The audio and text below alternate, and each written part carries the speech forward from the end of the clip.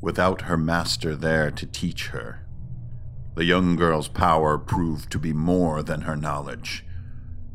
And that little town gathered around that old leaning tower was flattened in a single night of arcane chaos. She learned the first last, and the last first. She had hurried into the supreme power before understanding the small power. She had learned the cataclysmic before the nurturing, and the toll was heavy. But this was long ago. Now she's become the darkest force of evil power in this world. This is why you, my student, must do what may seem to be inane and pointless tasks. You must find the old powders, grind the mushrooms, bake the roots, grow flowers in the garden before you can destroy castles with lightning. This is the way of things, and to invert it is against nature itself. Only one thing can invert nature: the RPG mainframe.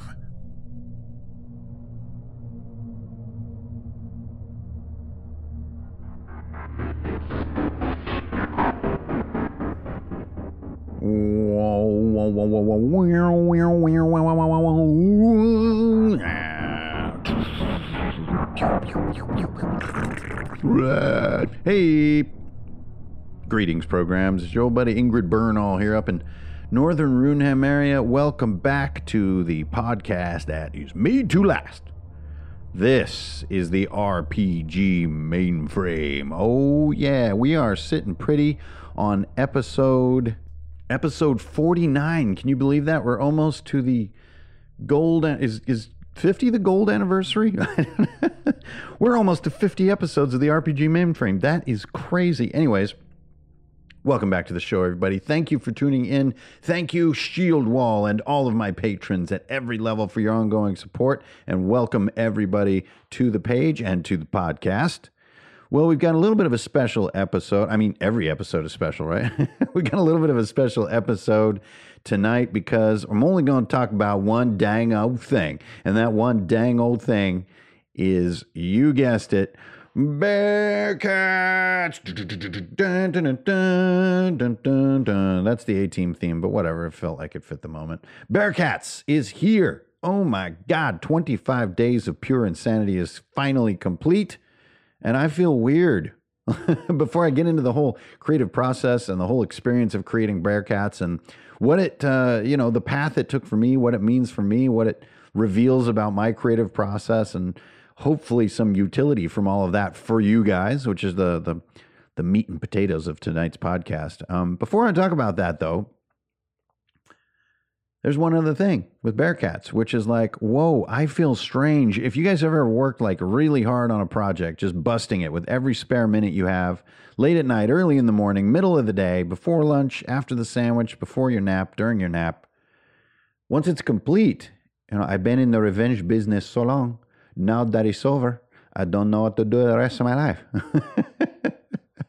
So I'm really feeling that Inigo Montoya vibe right now. Okay, Bearcats just came up on the page for all patrons, all levels, yesterday. And once again, I thanked you in the text on that one, but thank you everybody for sort of, like cross-supporting or co-supporting each other. I know that not everyone can afford, the higher levels of support because there's a lot of great creators out there to support on Patreon and elsewhere. And every once in a while, I just like to give whatever's being created to everybody.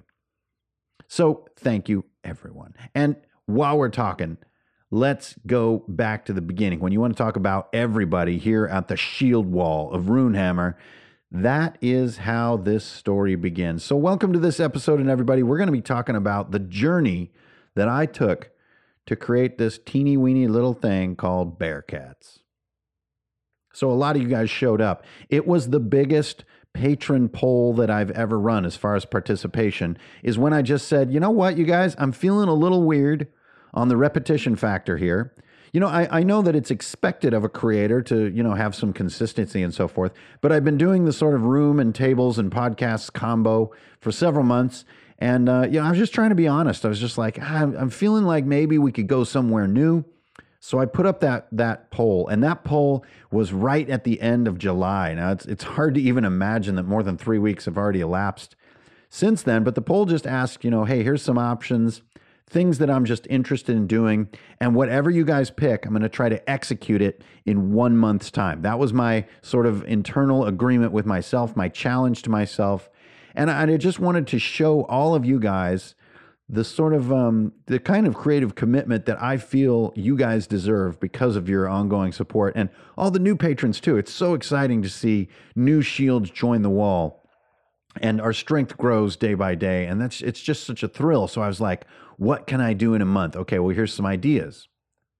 Now, as many of you know, because of your votes and because of the discussion that followed, we kind of wound up with a bit of a close race there for a second between a mega dungeon and a system neutral setting. And actually, as a little bit more time elapsed, even though the system neutral setting was running away with it, that mega dungeon had enough support.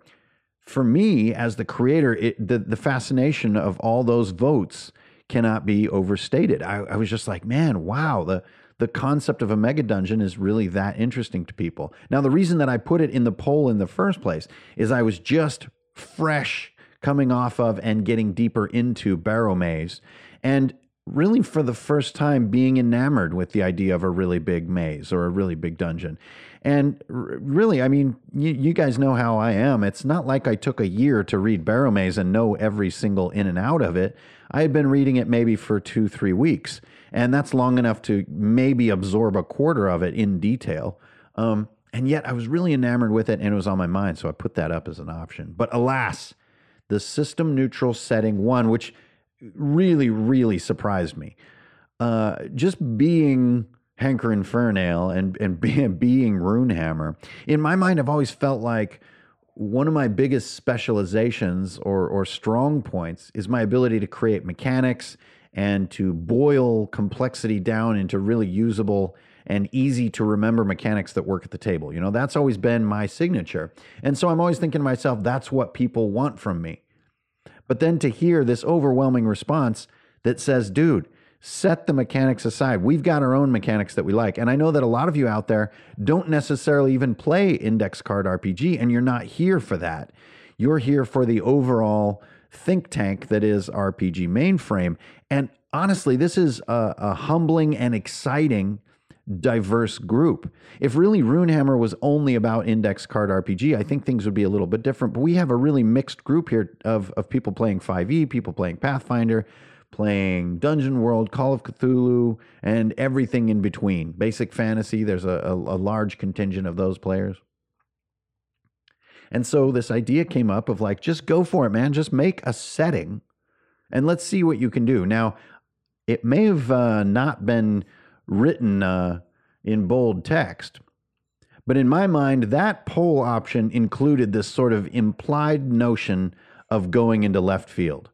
I didn't really ever have an intention of doing a system neutral setting that was going to be, Greyhawk 2, Forgotten Realms Part 3. That was never on my mind. For me, creating a setting kind of had a little bit of writing between the lines, which in my mind meant go out into left field, like unleash the imagination a bit and see where you wind up. Try something brand new that isn't a genre or a buzzword combination and see if it can be executed. So that was how it all began. This poll came up, and I felt so excited to see that what you guys wanted from Runehammer, from me, was a setting concept, which to me means heroes and story and enemies and a setting, like a space, a visual space, a visual style, a print style, which would be a total departure from index card RPG and so on and so forth. All this was sort of implied to me, and it was so exciting to think about. Right away, I was running about the house saying, oh my God, they've taken off my leash. They've taken off my leash. I'm just running in circles like a dog in the park. And so it was a really exciting start to this entire process. And I think that excitement it really could be sort of the first waypoint on our journey here, as I described to you guys, how and my path to create Bearcats. That initial excitement to be free is really hard to overestimate in its value to the creative mind. I know that, I am an independent creator. I, in a lot of ways, answer to no master as far as my creative output. But when you do something that's even mildly successful, there's a bit of a tacit agreement on between you and the audience that you're going to continue that you're not just going to say, oh, that was interesting, moving on. And now Boba Fett, the RPG. I think there's a bit of an assumption that you're not going to do that. You're not just going to totally juke. But at the same time, it can become a bit of a prison. Now, prison's a strong word, and that kind of sounds like, a living hell, which it definitely isn't. But the value of that feeling of being taken off your leash and running in circles in the park is so strong for the creative mind, which feeds on enthusiasm. Enthusiasm is that fuel that gets you up early. It's the fuel that keeps you up late. And in this particular case, and this is sort of the next chapter of the Bearcats story, that enthusiasm pushed me. It pushed me hard. I was so excited to show that I can do more, that I can be more than Index Card RPG. Now, don't get me wrong. I still love that game and where that's headed, and doing that art style and that page style and those fonts and all that stuff. It's still really having fun with it. And so exciting to see all that players are doing with it, much less what I'm doing with it. But that feeling of being off leash gave me first enthusiasm, and second, this strong push. So you guys know that I am a bit of a dabbler, right? I'm not really a master of any one thing, but I like to do many things, mildly well, at least at a minimal level of acceptable quality. And in this case, it's writing, game design, and artwork. Now, I already knew from a game design point of view, I was going to have very little to do because this is system neutral. I didn't need to come up with a bunch of mechanics that were elegant, easy to remember, innovative with their use of dice, and so on and so forth. I let that part of my brain shut down and save power. On the writing side, I was completely blank. I did not really know what I wanted to do. I kind of had a very vague notion that I liked the idea of sort of normal people sort of responding to an invasion. And even then, I hadn't made the connection between that thematic concept and the original Red Dawn from 1984. I had not yet made that connection, but I was intuiting something like that. But the push that came from being let off my leash came in the form of art. And so when you guys sicked me, when you summoned me to bring this system neutral setting, the first thing I sat down and did was think to myself, how can I evolve my art style? I've been presenting my wonderful readers and my shield wall with this sort of black ink style for literally for years now. It's like 3 solid years of this sort of style. Now I do my color sort of painterly style for commissions and on YouTube every once in a while. But I had never really revealed my line art style. Not anyway since I've become Runehammer. Runehammer has been full color painted and it's been black ink. It's never been line art with coloring. And it's not because I'm against any of those stylistic choices. It hasn't been part of my sort of visual vocabulary in the past few years. And so when this freedom came, that push took that form immediately. I said to myself, I want to show some of my line art capability. I want to push my line art capability. I want to improve. And then this is really where my brain got strange. I said to myself, I want to show that I can do some innovative use of color. So if you guys look at a lot of the commissioned paintings that I do of people's characters and their entire groups, I use very almost primary, very Crayola style colors, very bold colors. There's a lot of, true black, primary red, and primary yellow. Well, I don't think yellow can be. Anyway, you know what I mean. Primary red, primary yellow, and primary blue. Yes. Primary blue I don't use too often. And then, just these really bold colors, almost like Lego colors, right? And so I'm starting to crank into the visual concepts for Bearcats, and I posted almost every single step of this process. So the first thing I did, I sat down with my journal and I started scribbling some shapes. I knew I wanted to do these sort of really big legged things that had really tiny feet. And then that actually evolved into just the legs and the feet getting tinier and tinier and tinier, and having more fun emphasizing the sort of upper half of the characters. And so the line art, I was feeling strong right away. Then I'm attacking this color problem. So I started researching online and just looking for very strange color. And I looked at so much different art and so many different photos and different references of how odd colors play together. I can't just credit you with a single source. But I sort of had this epiphany moment of thinking, you know what? This like peachy orange color would be really fun with a teal color, almost like the teal that's like the waveform in Adobe Audition. I know that sounds specific and weird, but there it is. And then a non-black line art style, like a maroon line art style. A lot of the artists that I've worked with over the years have criticized me for using true black. They say, there's no such thing as true black in nature. It's always a bit of a maroon color because of blue bounced light or some craziness. And so I wanted to try it for once. And right away I realized when you use non-black line art, all your colors fly out of whack. Your base color doesn't even look like white anymore. It starts looking all bluish and red. And it's all these weird optical illusions happen. And this was sort of my first difficult sort of push task, was to find, about 11 colors. And this was one of my first real posts there on Patreon. I showed how I was coming up with some, elements for page building, like lines and bullets. And far more important, developing this color set. And then when the color set was starting to feel really groovy and really interesting, I told myself, no shenanigans.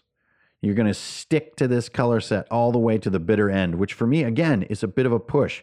I don't usually think that way. I go with my nose each and every day. I change my priorities and my interests every day, but not this time. I wanted to push it. I wanted to hold that color set tight and prove that I could sort of demonstrate this creative discipline. So that's really where the push came. And then once these things started to come together, the writing needed to catch up.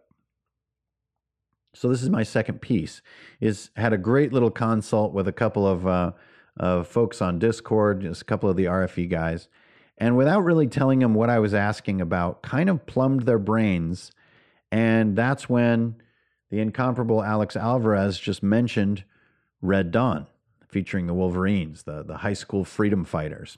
And I don't know how I hadn't made the connection, but that was really similar to what I had been imagining. I had been imagining small town. I had imagining a mixture of young and old, male and female, capable and not so capable, a mixed group like in real life, who were sort of the only chance as this like resistance force. And then, of course, I'm describing Red Dawn word for word. And so then take a look back at the movie from 1984, be completely invigorated by the brilliance of that movie and the style that John Milius, the director, brought to it. Look into more about John Milius and how amazing his movie making was in the early and mid 80s. Just became really inspired by the whole thing. And then I felt Bearcats coming together sort of visually and content-wise in my head. Bearcats, by the way, is just a fun aside, is the actual mascot of my town high school. We're the Monroe Bearcats. So I just kind of went for it. I just fully embraced it. I imagined that this was happening in my little town. I took a look at, what my town is like from an aerial view and sort of got a lot out of that. The bridge, the water tower, the high school, downtown area, and then on the edge there's like a granary and there's a machine shop and so on and so forth. And just this was coming together. This felt like a touchable idea. I could feel it in my head. And then of course a little bit of my crazy side came out with who the invaders are and the rebels and so on and so forth. And then the idea was pretty much ready to go, and it was a matter of execution. And that's kind of the next chapter in the saga. So I had set out on this mission to do all of Bearcats in 1 month. And I wanted to do in that time something that could be taken to the table. And in the past, I've worried that even though I've tried really hard to provide the reader with every single little tidbit that they would need to just, go and do an upload dump on Roll20 and be ready to start running games, I had still come short of that. I'd still left a lot of readers and a lot of listeners still just running their weekly 5e game or whatever, and I had not really hooked them with detailed enough inspiration to go from concept to gameplay. And the irony of this is that I'm also in a system neutral environment right now, so I can't beat you over the head with all these brilliant mechanics and ways to run this game. What I need to beat you over the head with is this club of specificity and focus. So this focus was the first sort of challenge that I faced when I was doing the execution portion. Now, I can design enemies and I can, come up with, I think fun characters, hero characters, and, stitch it together into a place and a feeling of story. Those things I felt really comfortable with. But right away, I felt what later became the fundamental sort of juxtaposition or problem or creative challenge and, I hope, triumph and innovation of Bearcats. And this is the resolution of the map problem. Now, to many, I wouldn't think that actually what I was feeling with game maps would even be considered a problem. But to me, it felt like a problem. The room concept, which I've been a huge champion of, and I'm still a champion of, to me was starting to feel too contained. It's really fun in certain kinds of games, especially action and tactical sort of games, but with a little more player agency and a little more freewheeling as far as story goes, those rooms can really feel quite confining. Imagine spending, $700 on your new Dwarven Forge set. Your players arrive and they don't really want to explore, 100 square foot area of sewer. They just want to go back up. They just don't have that support when it comes to a play space the size of a room or a single encounter. And this is how I've been living. I loved the ideas that Professor Dungeon Master on the YouTube channel called Dungeon Craft was bringing forth about the spotlight method. I loved it so much I put it into Vigilante City. I thought it was revolutionary. And yet here I was feeling like, the area that spotlight is illuminating is not enough for me. It's not big enough. So then I moved to the world map concept, right? This is the other side of the so-called map problem. The world map we all know all too well. There's a little flag on it. The little flag is moving on a dotted line. It shows where we are. Sometimes strange terms like hex crawl are evoked, which I think is supposed to sort of inform us about some digestible discrete kernel of this world, which is going to feature dice rolls and potential harm and benefits, right? Right away, I couldn't stand that the term hex crawl would be applied to something that I would create, or the term mega dungeon, which is also, somewhat related. It's like this move from space to space. Some dice determine some things. There's a bit of an ecology to things, and you're sort of, again, here's this word crawling along. Just the concept of crawling to me sort of makes me sad. Maybe it's because I've done a little too much crawling in my day. I'm not a big fan. As a form of ambulation and locomotion, I'm not a fan. So I didn't like the feeling that the world map really gave me. It also did not give players the tactical data that they needed to go doorway, to move down halls, to take cover behind individual cars or behind individual pillars of concrete or stones or hide behind a specific tree. Now, some of that stuff may feel a little bit crazy, but as a player, you guys all know exactly what I'm talking about. That spatial, tactical feeling that you get with something as zoomed in as a room or single encounter. You just don't get that from a world map. So I flipped back and forth. I did an isometric thing. Then I did a room building kit for Roll20. And then I was like, no, I'm crazy. Then I did a top-down grid view that looked like a sort of a blueprint of the town. And I was just like, this has no soul. And I finally came to an artistic revelation. And as that artistic revelation unfolded, it became the central and biggest task of the entire project, but also it became the design innovation of the project, just by sheer weight almost, just effort and weight.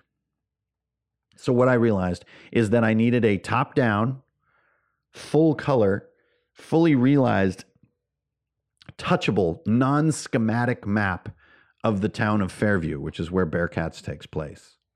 And I'm just like, oh my, seriously, dude, you're going to try to draw an entire town in full color with all of the interiors of the buildings, laid out for floor plans and some little goodies here and there. You're going to do that? Oh my God, are you crazy? You've already used up 20 days doing the enemies, the good guys, the roll tables, all the writing. You're out of your mind. But the art just started coming together and I liked it and it demanded that I finish and then I followed through strong. And this is where I found the new concept that I'm so excited about. And this is that's a double sort of kind of final creative chapter of Bearcats, was my discovery of this concept of what I'm calling a battle world. It is bigger than an encounter. The one that I did probably contains between 8 and 15 encounter type spaces, but it's smaller than a world map in that this is a town. It is a valley, not, an area the size of Colorado or France. It's nowhere near that large with these, days or even weeks of travel times between destinations and this feeling of roads and vast journeys. It's not that, but it's also not just the high school cafeteria where you can see every chair and every desk and the vending machine and the missing tile in the floor and all that stuff.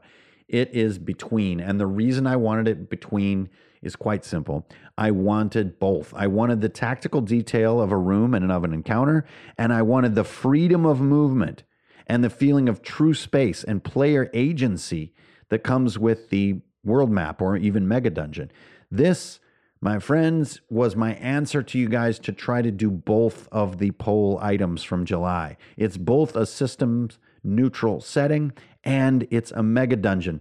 But I really find the term mega dungeon to be reductive, to be buzzwordy, and most importantly, to refer to the past. I do not want to refer to the past. I tried so hard with Bearcats to find something new. Now, I did take inspiration from several things in the past. But to me, this is a unique flavor twist on those things, and I wanted to move into a more futuristic portrayal of my concept, what an RPG could be. That's a real mouthful. And it took the form of a battle world, which is where players are going to play in a continuous sense of time. It's never going to break off into travel time. But it's far larger than any one goblin ambush could be. You can actually drive the school bus across town and play that. And in the video game world, this is a somewhat recent, maybe 10-year or less old sort of style of gameplay, generally referred to the sandbox. But the sandbox was another buzzword that just killed my fun. I didn't want to make a quote-unquote sandbox, one of the ultimate ones being Red Dead Redemption. I didn't want to just do that. But the amount of space in Red Dead Redemption, very, very interesting to me. And that is what I've come to call this battle world. So after all of this work, all of this coloring and painting and writing and throwing away and writing again and just composing in InDesign and working page by page, making sure I wasn't leaving any mess behind and just going on this journey from those first few drawings all the way to the last few drawings without compromising and without giving up and working in some cases very long hours. There was only one thing left to do, and that is the final chapter of my story of how Bearcats came to be. That was the playtest. You guys know that I am an absolute huge believer in the value of playtests. Turning to your fellow RPG enthusiasts and sticking them right in there, not theoretically, but actually into your creation and seeing how fun it is. Giving it your all with a lot of energetic game mastering, a lot of fast turn calling, and a lot of hot and heavy action, and then a lot of nuanced and unexpected description, like the many terrible dooms of the students of Fairview who don't make it out alive as these adventures unfold, and so on and so forth. And describing all of this, giving life and personality and nuance to this world that is absolutely not written in the PDF. This is for the GM to do, and doing that myself and seeing what would happen. Well, this playtest took the form of 3 sessions. The first 2 sessions were play by post and were really exciting to me. And I think the players had a good time. Then for our 3rd session, this was Friday night, We got in, I had all my assets ready and everything, the whole map was working. And I got, kind of beat a lot of these technical hurdles in Roll20. And it's not because of Roll20 had technical hurdles. It's because I don't have a lot of patience working with settings and precision, but I got it all working right. The session was an absolute blast, and a lot of nice little nuanced thoughts came out of that session, whether they were spoken or not by players. Then Saturday morning, I go in for the final attack. And this is where I was deleting large blocks of text and just writing them fresh with all my new playtest data. I wasn't editing old things I wrote. I just killed it. I basically destroyed the whole introduction and wrote it again because I felt I was now at the end of the project able to introduce the project. And this is the first, besides the battle world piece, this is the next big epiphany that I really want to share with you guys. The introduction to your RPG project is both the first and the last thing you do. This is a precept that a lot of really skilled video game studios follow as well, which is that the tutorial or the first 5 to 10 minutes of gameplay is the first thing you create at the beginning of the project, and then you scrap it and remake it at the end of the project because you have all these new insights, all these new tools, all these new assets and cool visual tidbits, and a sense for what the game truly is, not what you think it's going to be. So you don't just keep your intro that you wrote at the beginning when you actually had no real information. And you don't edit it. You just toss it and you just write it again. And I went through that. And when I did that, I really knew, I think I'm about finished and I feel proud of what I've created here. And that's really probably the biggest creative takeaway here is the intro is the first and the last thing that you do on your creative project, because the first time you write it, you're imagining what you're going to make. The second time you write it, the last time you write it, you are describing what you have made. And those are very, very different mindsets. And you can have such accuracy and brevity when speaking through hindsight, when looking at a completed work. And for me, it was a real step forward in the quality and the sort of the feelability or the texture of Bearcats, which I wanted it to be very specific and very feelable and very human. A lot of my work can get a little crazy, a little bit warp shelly, it can get a little bit legendary, it can get big. But I wanted Bearcats to have that humanity to it, but still focused on heroes and redemption. No nihilism. I really do believe in the courage of everyday people and the sacrifices they make, the small acts of bravery that add up to a big difference in the world. And that is what Bearcats is all about.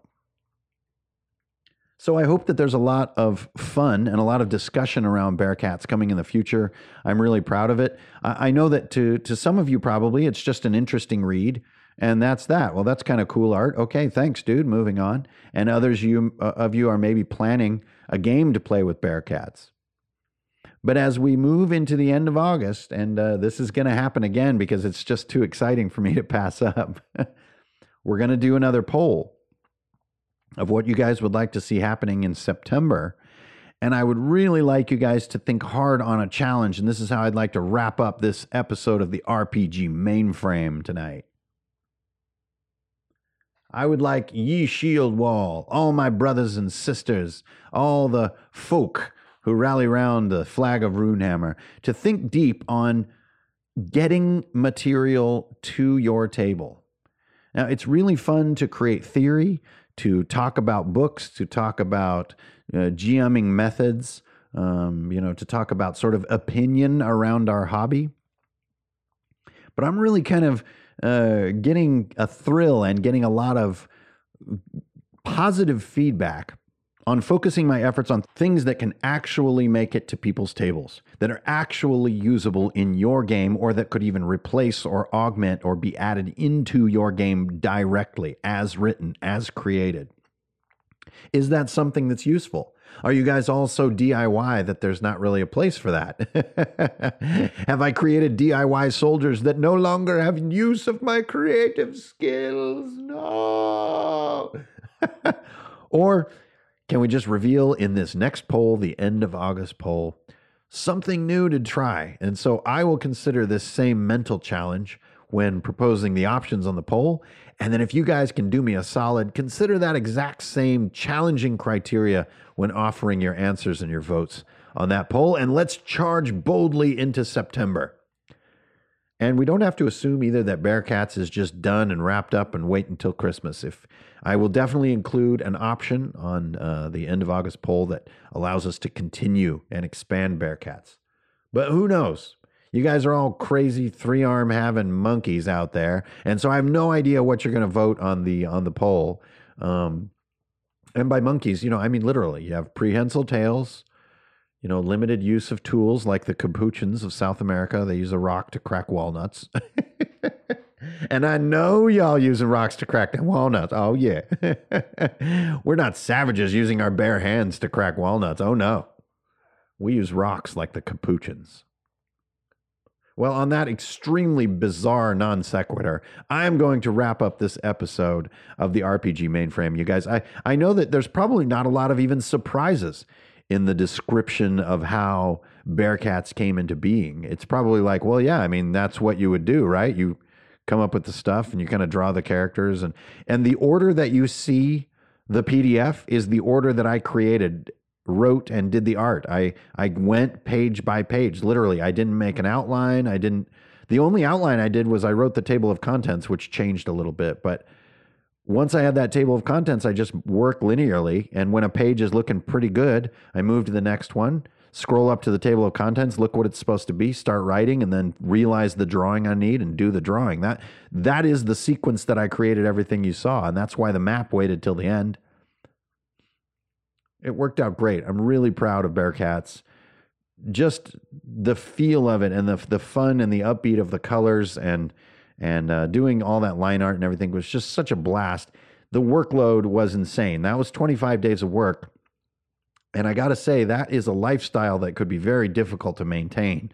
I was kind of putting a lot of my personal life on hold by working on Bearcats, getting up early every day, no going to the gym, just working on Bearcats.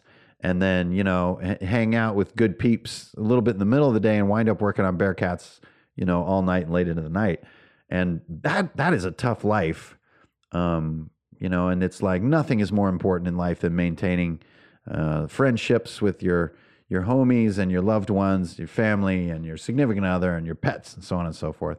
So it's a little frightening to think about like living that lifestyle. It's like, whoa, man.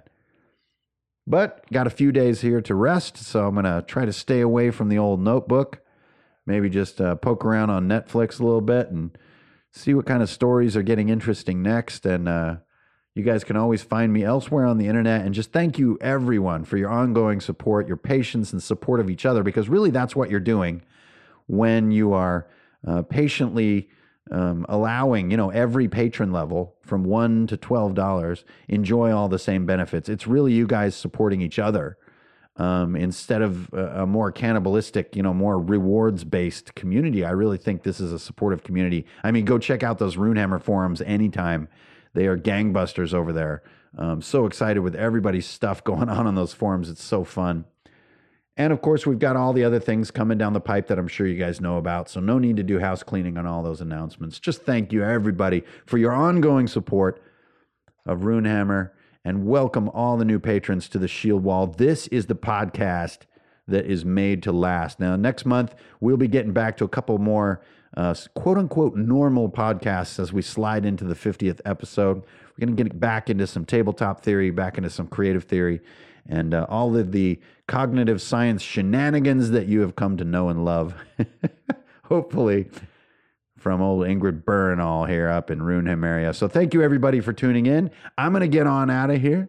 I'll see you guys on the internet. Strength, honor, and beer. See y'all around, all right? I'm out.